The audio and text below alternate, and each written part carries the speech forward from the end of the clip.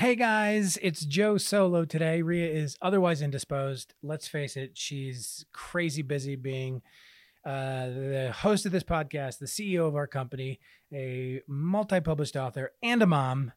So she had shit to do. But that means that I got to sit down one-on-one today with one of our favorite guests, favorite industry professionals, downright favorite people, Linda Bouchard.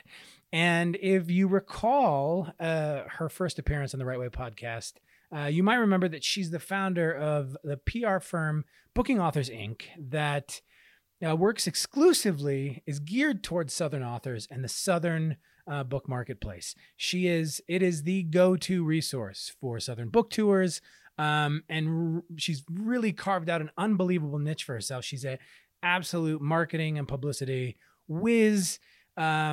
She thinks outside the box, and most importantly, she's just such an advocate of writers, writing, books, and the creative process. You will not talk to someone or hear from someone who loves this stuff as much as Linda, which delights me to then tell you that she's on the podcast today to talk about the release of her first book, her new book, a absolute delightful, interactive, spirited, illustrated Halloween tale, a book for children of all ages called The Witches 3 Count on Me.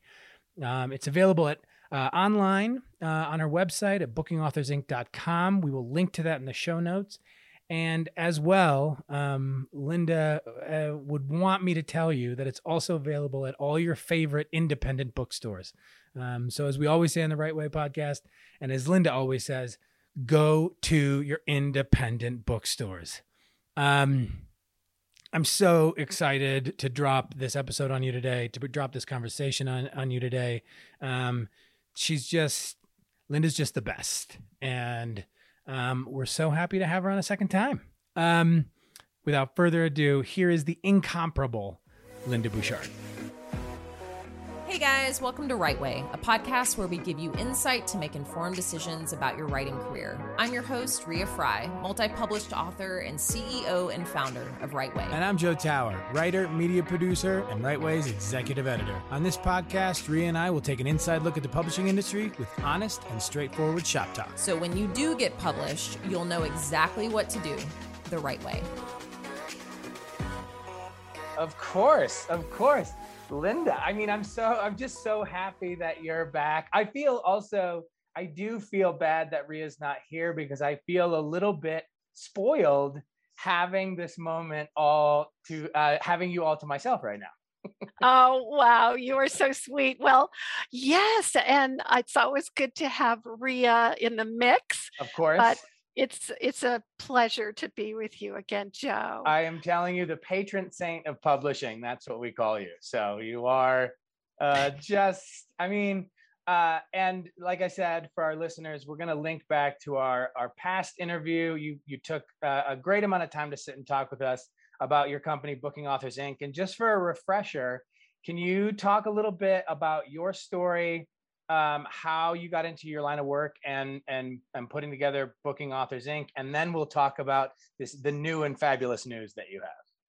Yes, of course. I'm happy to. And my company, Booking Authors Inc. with a K, was founded over 2 decades ago after my previous life as a flight attendant for a major airline. And I left after 9/11. It was time, and formed Booking Authors Inc., which is a boutique marketing firm, and it's dedicated specifically, Joe, to Southern writers.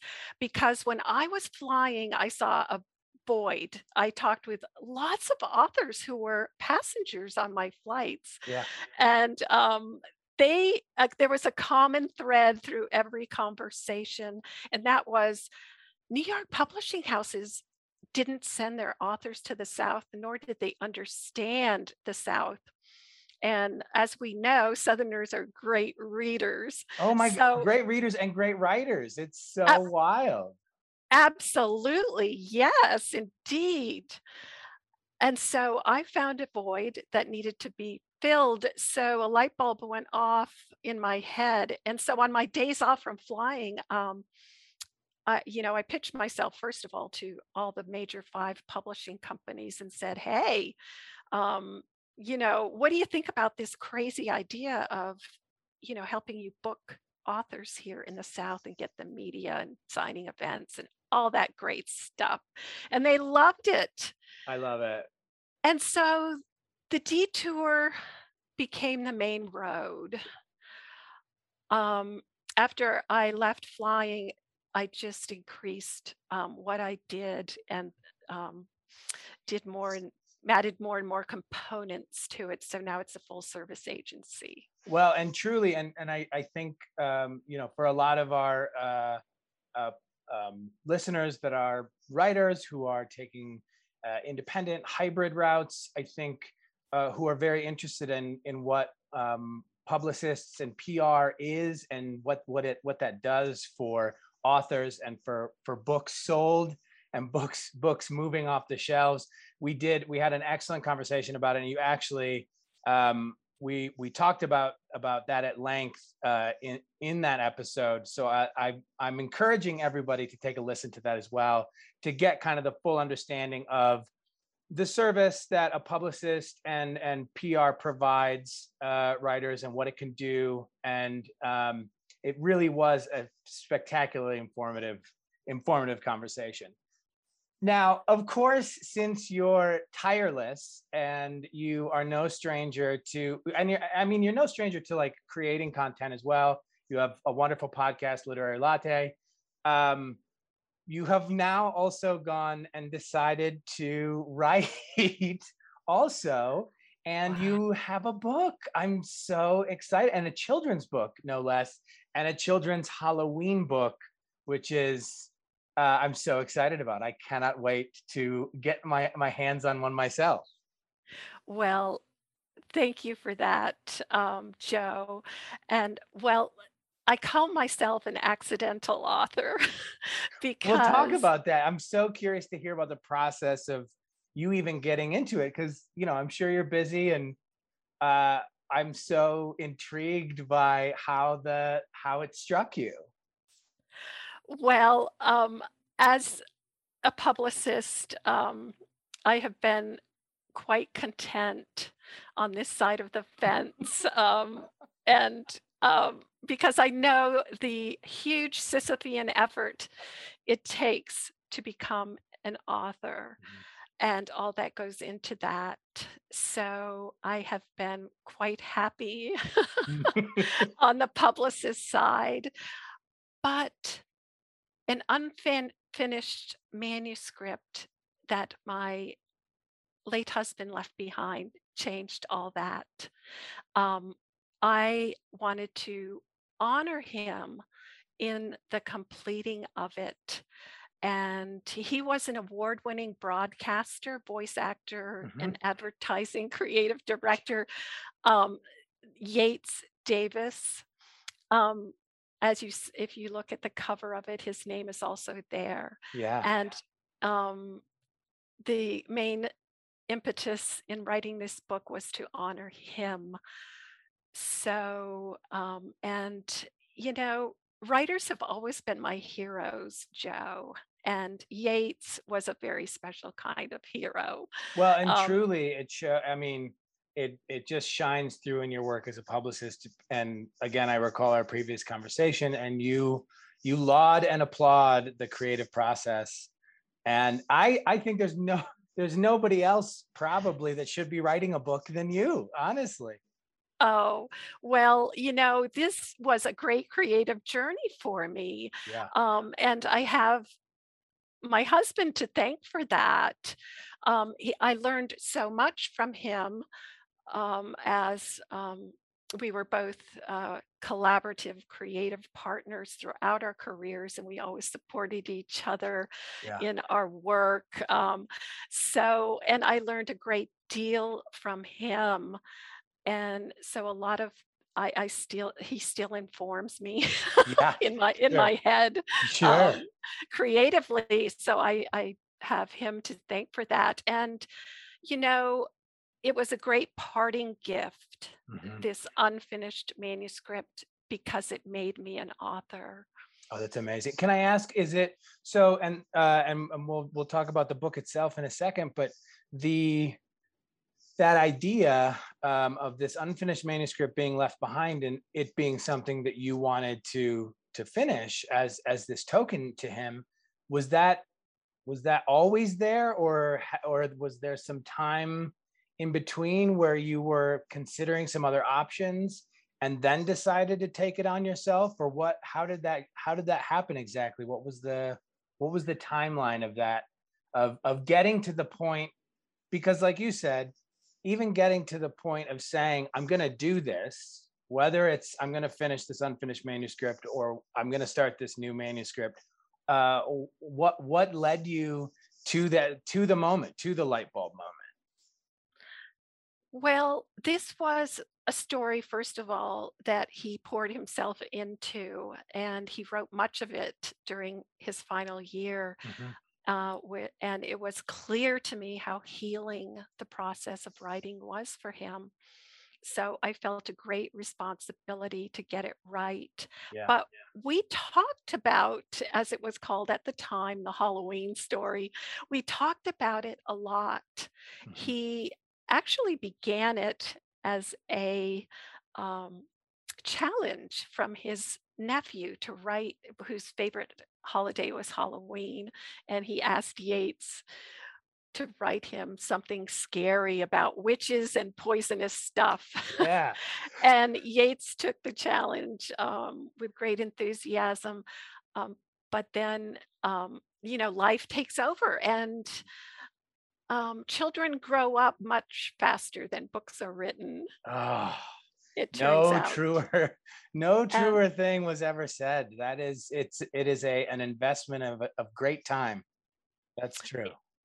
Right. And, he had a full broadcasting career, and then he was a creative director at an ad agency.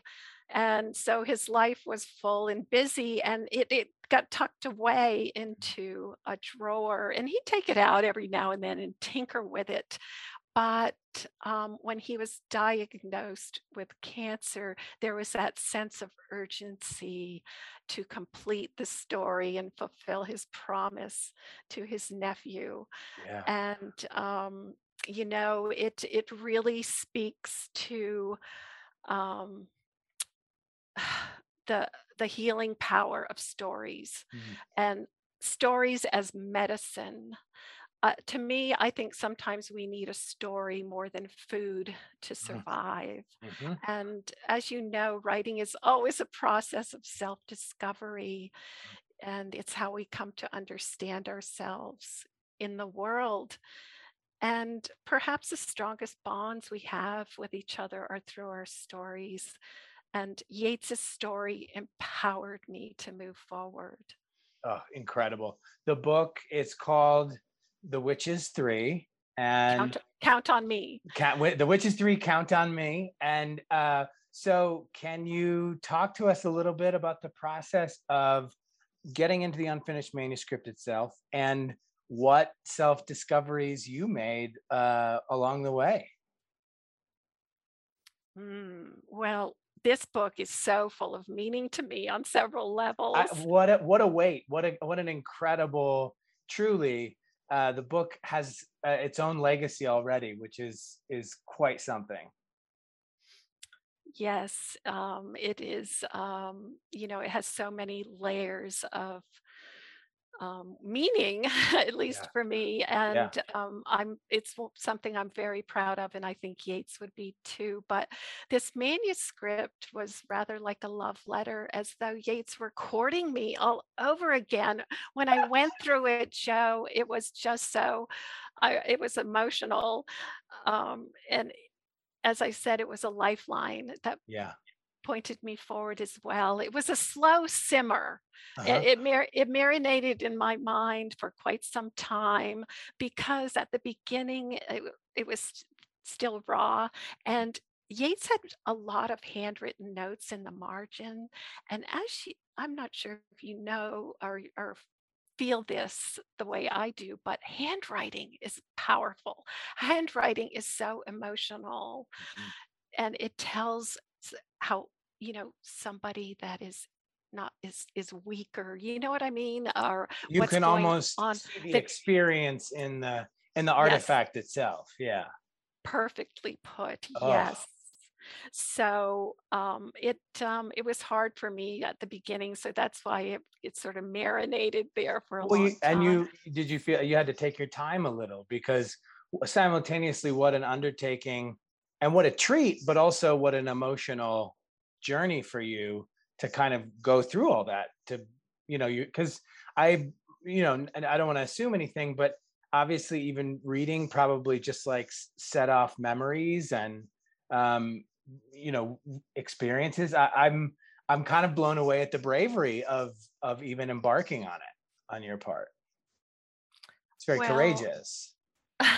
well, I thank you for that. And I think I think every writer is courageous, because you're putting your soul out there on the page. Yeah. And that's one of the self discoveries I found. And we can talk about that. Yeah. But, my business, I had a business too, and I did need that emotional distance in order to look at it more objectively Yes. and do a proper job with the editing of it and the completing of it, because it was so a lot of loose ends. It wasn't a complete story really.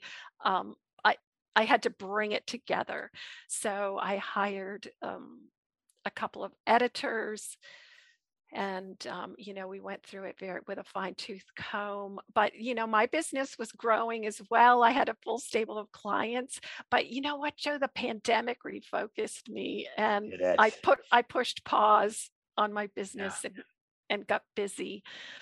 um, but I also learned, this book has changed my life in so many ways, because I've learned that once you become an author, you achieve immortality by proxy.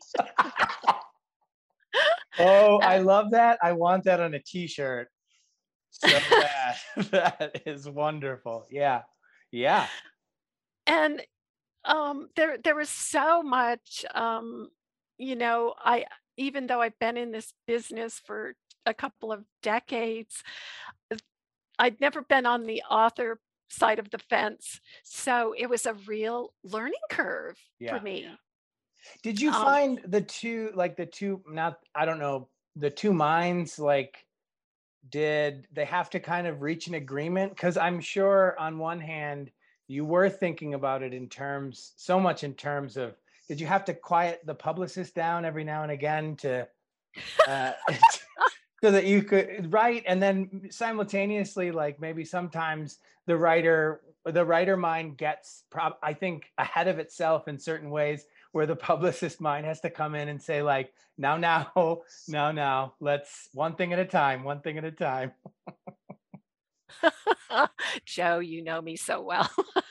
That is, oh my gosh, it's amazing how I always have the marketing component, like, front and center, because I love to dig and I love research. Well, and you And also are very, we've talked about some of the clients you worked with. You very much are about thinking, as you put it, thinking outside the book, but thinking outside the box in terms of marketing the book. So I'm sure as you're trying to write this thing, your professional mind is going, well, we could do this, and we could do this, and we could do this, and I can't imagine trying to reconcile the two. well, that's where mental archery came in. I had to really stay focused and Yeah, keep the goal in mind. And of course, um, I did. I disciplined myself yeah.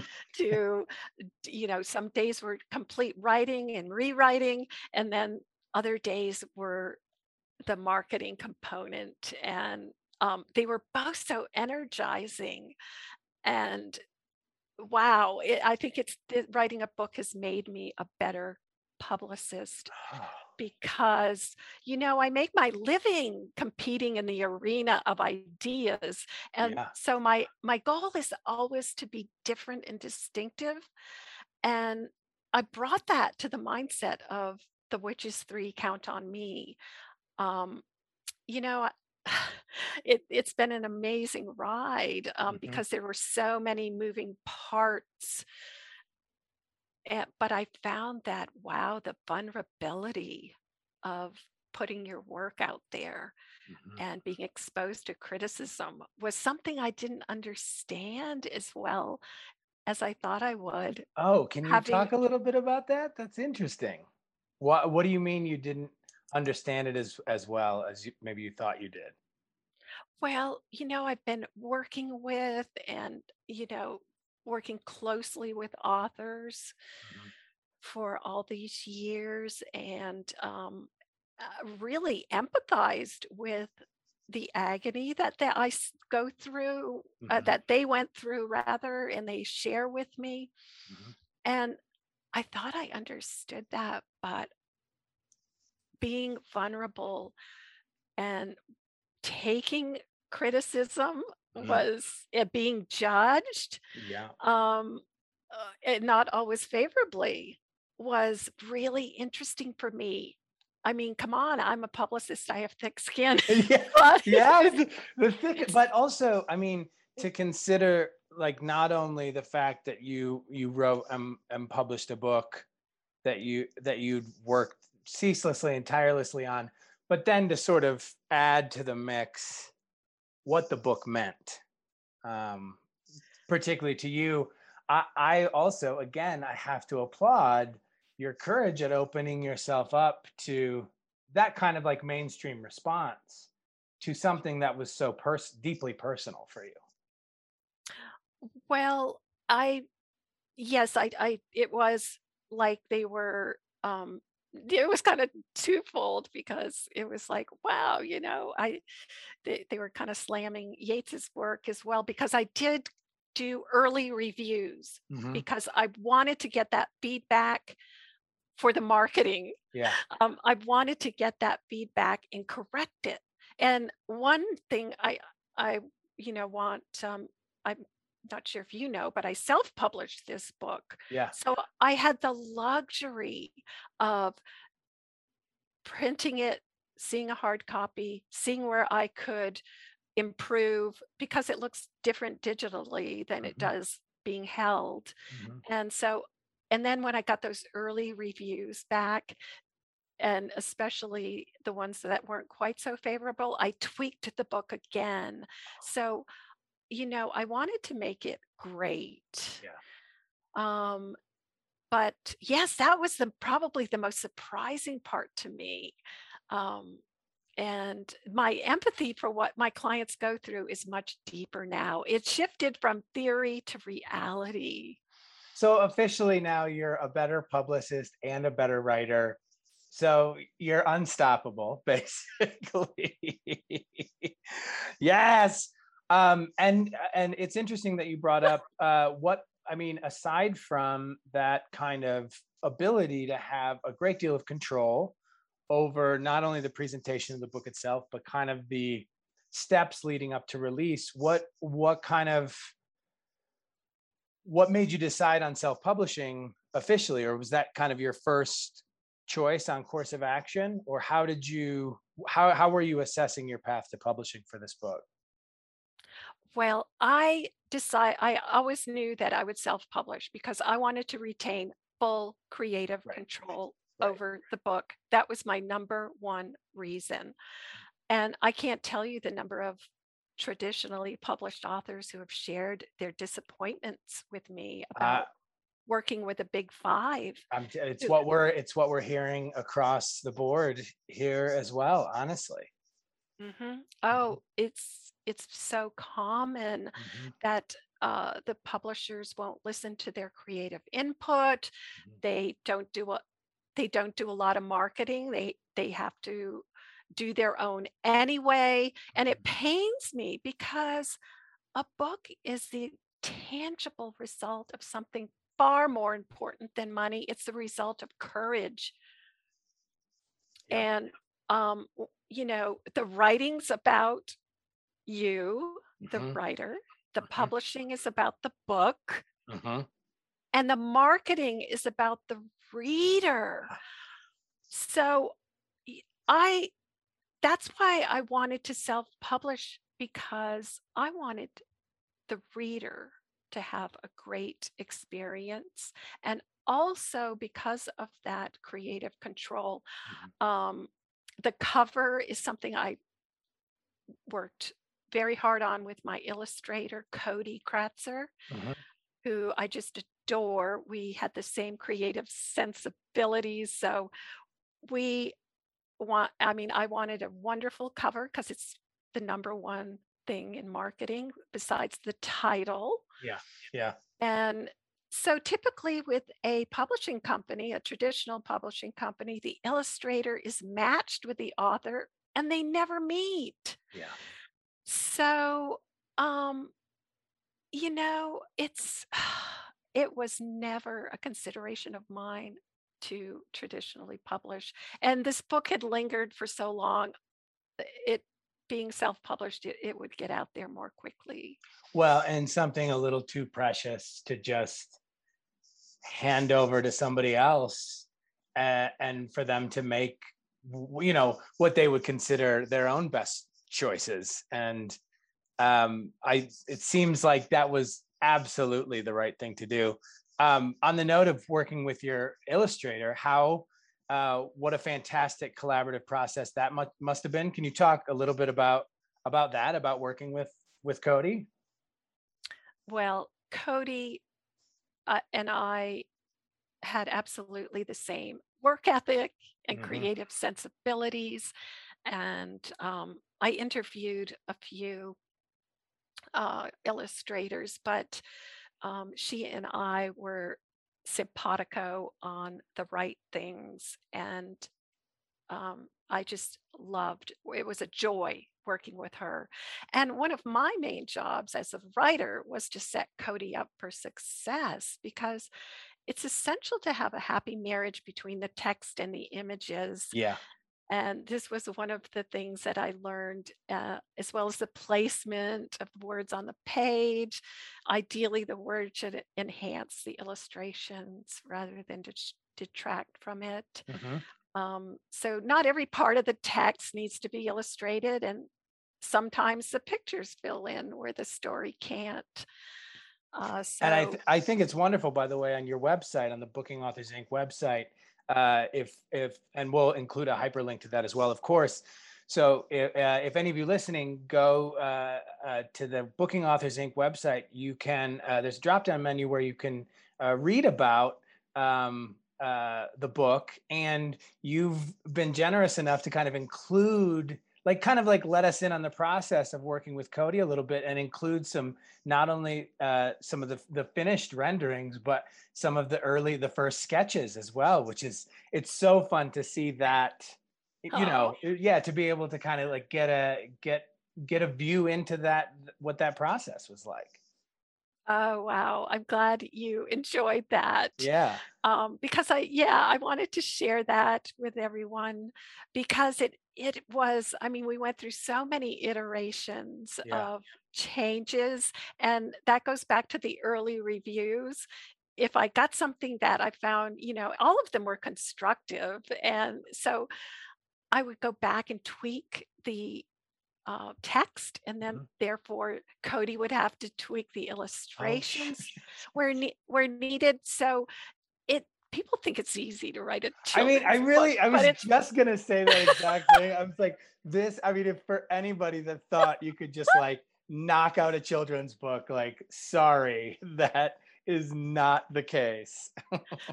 Right. Absolutely not, because I was talking with Mary Alice Monroe, who also writes wonderful children's books. And she said, Linda, people are so misled thinking it's easy to write a children's book. She said, it takes me longer to write those than it does my 300-page novels. Oh my gosh.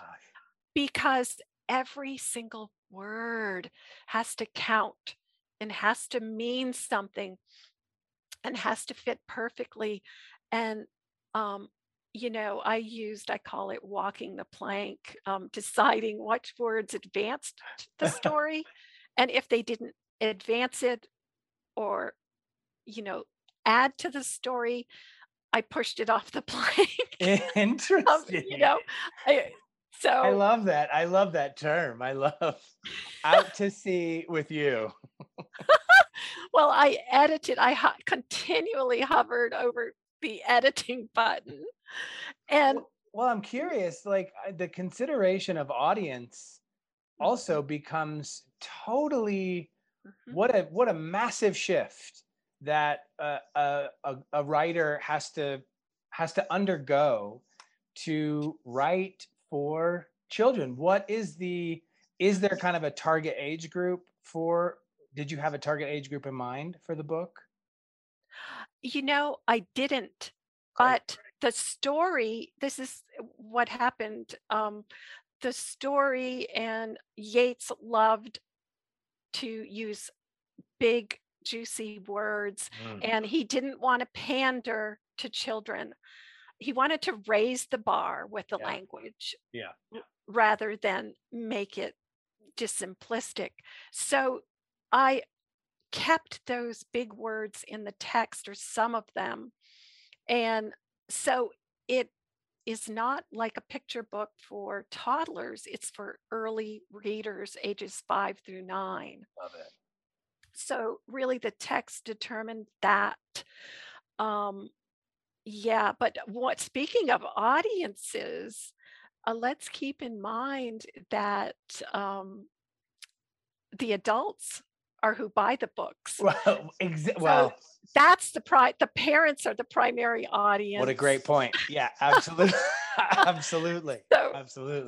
They decide which books get to be read. So you're kind of dealing with two audiences. Also, in the marketing of it, you're dealing with storylines and themes that appeal to adults so they can teach their children these things.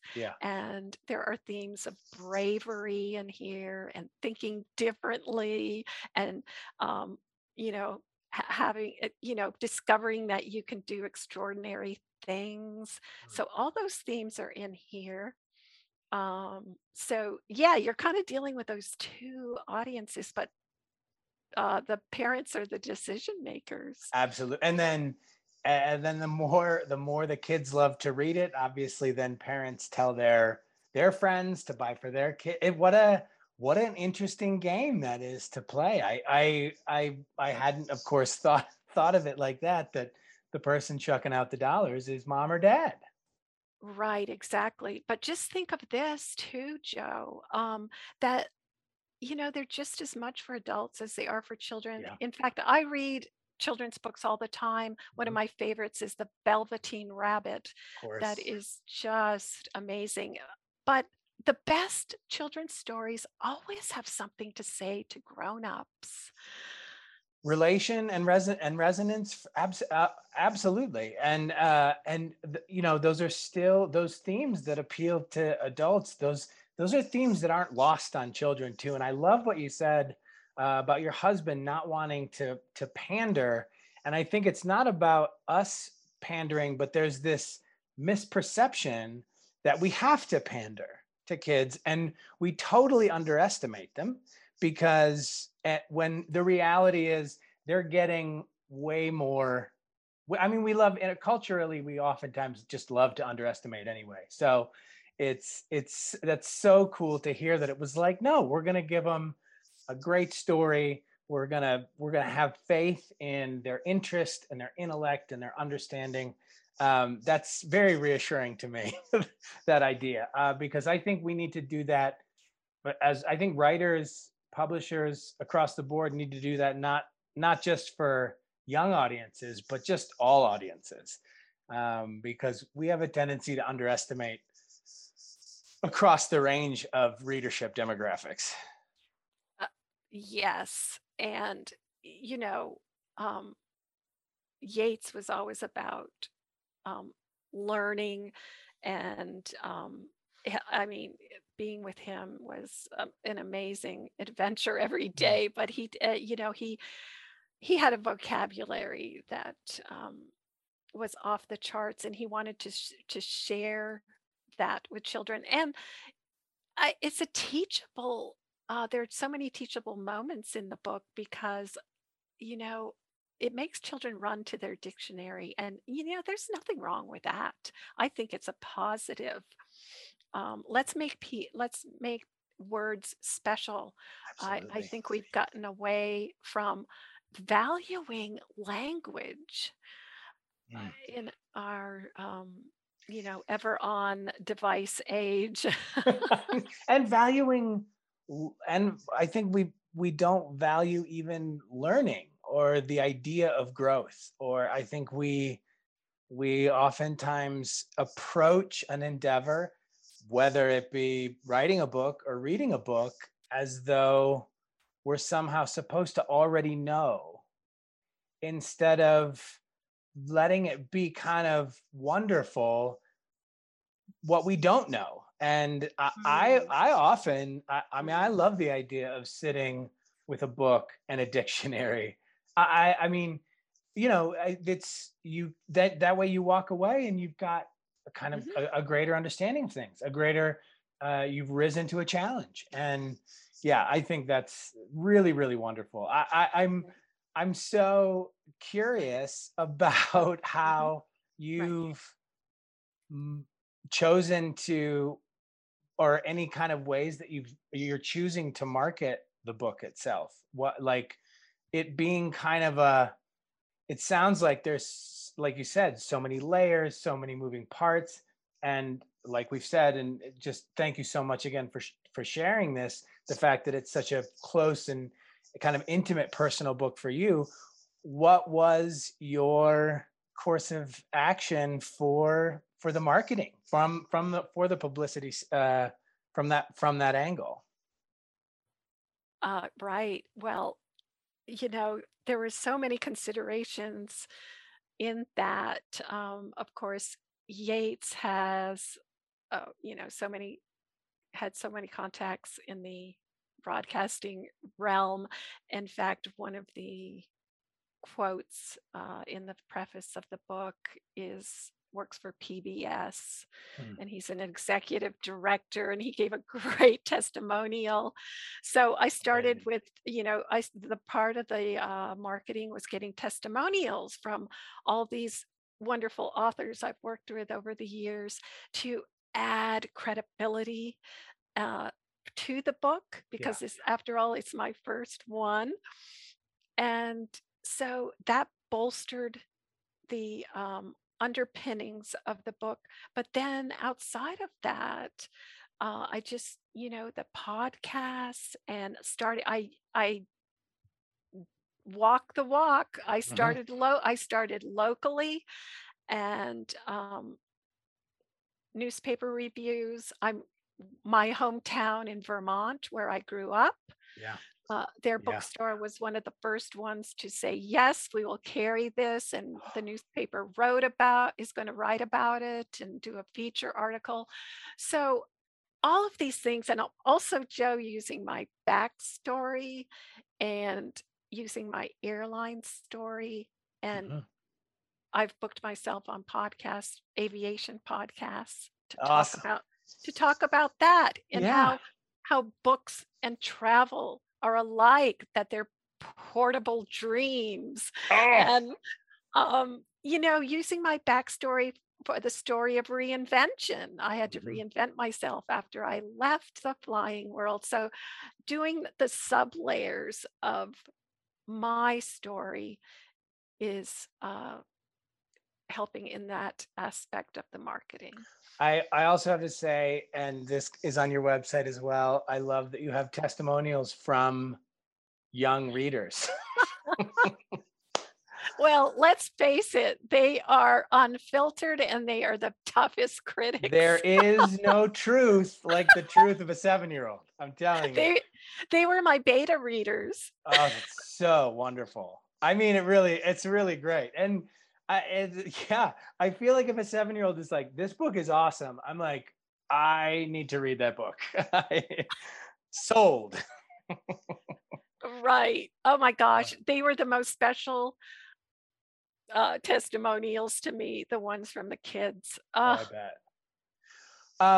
Can you talk a little bit, obviously we don't want to give anything away, but can you talk a little bit about the book itself, the story within, or anything that to entice our listeners to hop on over and make a purchase online, perhaps? Of course. And I always like to promote independent bookstores. Yes. So, if you so choose, please do that on an independent site, or go personally and walk inside if they're still doing that. So, in any event, this is not your typical Halloween story. A mischievous little boy runs away from home on Halloween night. He tells a fib that made his sister cry, and his mother sends him to his room, and he escapes out the window. And he runs through the dark forest behind his house into the woods, and he comes upon 3 witches, and they see him too. And that's where the whirlwind adventure begins. He discovers that he can do extraordinary things, that he's brave, and that grown-ups don't have all the answers. And of course, we talked about discovering dazzling new words. And there's the centerpiece of the story is a riddle. And this book is told in rhyme. And so the rhyming riddle saves the boy from being captured. And of course, Cody's wonderful illustrations add to all that. So it's it's a fun adventure. There's a chase scene. And hopefully it's a story you'll come back to again and again. And so we just, obviously we will include all this in the show notes, but Booking Authors Inc., everyone, is bookingauthors.ink.com. You can purchase the book through the website, correct? Yes, I do have a link there through on about the book. Great. That will connect you right to independent booksellers. Independent booksellers is the key. And if you've got one in your town, as I do, you might want to run right down there and make the recommendation that they reach out to Linda. We'll include an email to Booking Authors as well to make the recommendation to carry the book. Like I said, that'll all be in the show notes. I have to ask, so what do you think, walking away from this experience, and like I said, I know it was intensely personal, but what do you think was the greatest lesson for you as a writer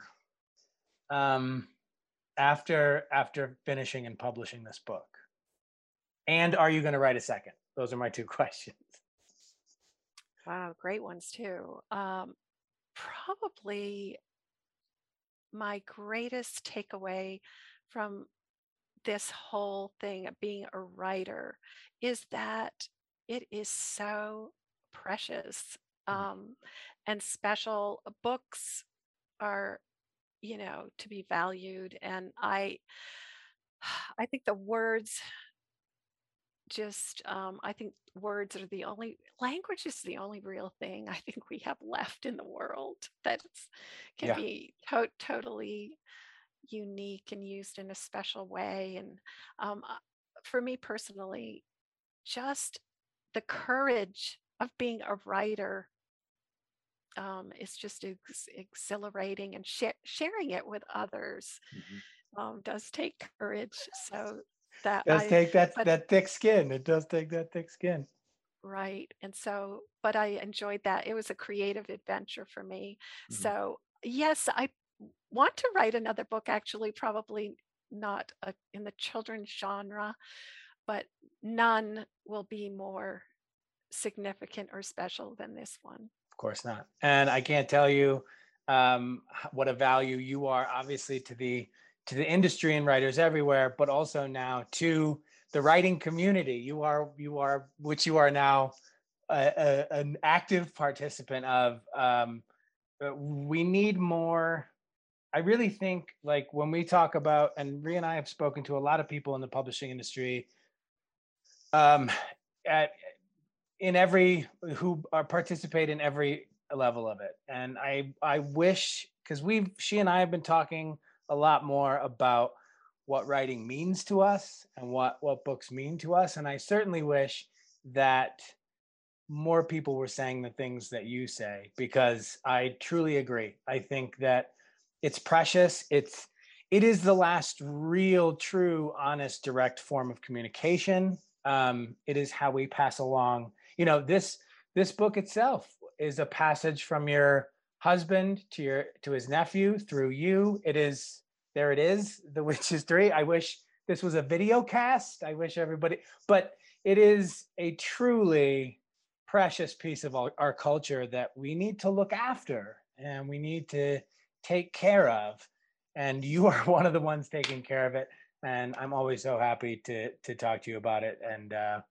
And you always say such wonderful things. So thank you once again for coming back and talking about your book on this podcast.